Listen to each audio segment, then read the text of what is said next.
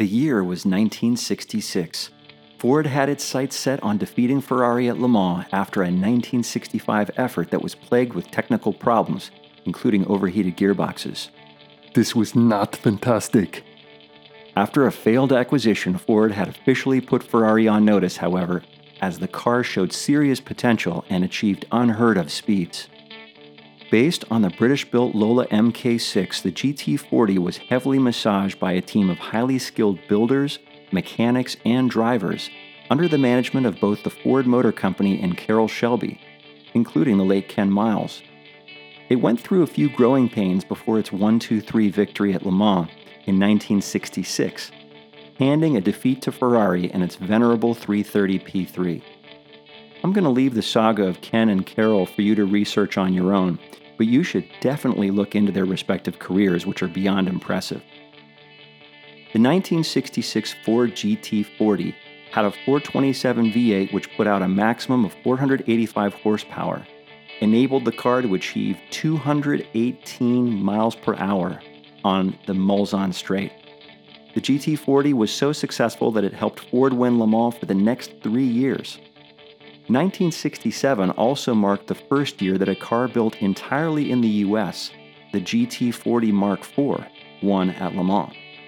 In contrast, the Ferrari 330 P3 had a 4-liter V8 which put out 410 horsepower and had a top speed of 193 miles per hour. While the Ford team ended up winning, the Ferrari did make a formidable opponent as it was lighter and handled very well. Fast forward to 2003, plans were unveiled via a Super Bowl spot custom-made for car fans for a Ford GT road car to be made. There's a little backstory as to why Ford could not legally use the 40 in that car's name at the time, but I'll let you research that one. By the way, does anyone out there know what the 40 represented? Well, it was actually how tall the car was at the windshield in inches. An amazing car company called Super Performance now owns the name, and if you're a car or Shelby fan, I highly suggest you check them out. Back to the Ford GT, from 2004 to 2006, Ford built 4,000 of these fantastic vehicles with a 5.4-liter supercharged V8, and it moved this beautiful tribute to hit 60 miles per hour in 3.5 seconds and top out at 205 miles per hour. If you were lucky enough to get your hands on one of those babies and treated it accordingly, your initial investment has most likely doubled and then some. The latest version of the Ford GT has a 3.5-liter twin-turbo V6 that's now good for 660 horsepower.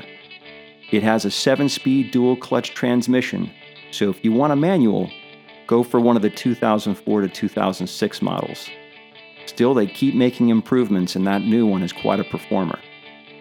For this episode, I've chosen the song Now I'm Here by Queen to emphasize the fact that by 1966, the Ford GT40 had definitely arrived, and it was there to make its mark.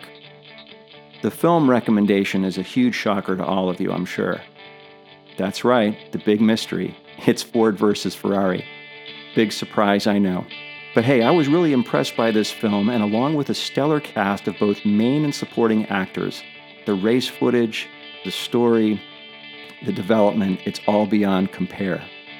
On that note, and I know it's an absolute moonshot, but Christian and Matt, I would love the privilege of an interview either via this podcast or on my Cars, Music, and Movies YouTube channel. Hey, it never hurts to ask, right? Well, either way, check out Cars, Music, and Movies on Instagram, Facebook, and YouTube, as well as carsmusicmovies.com. Thank you for listening, and until the next episode, this is Will, signing off.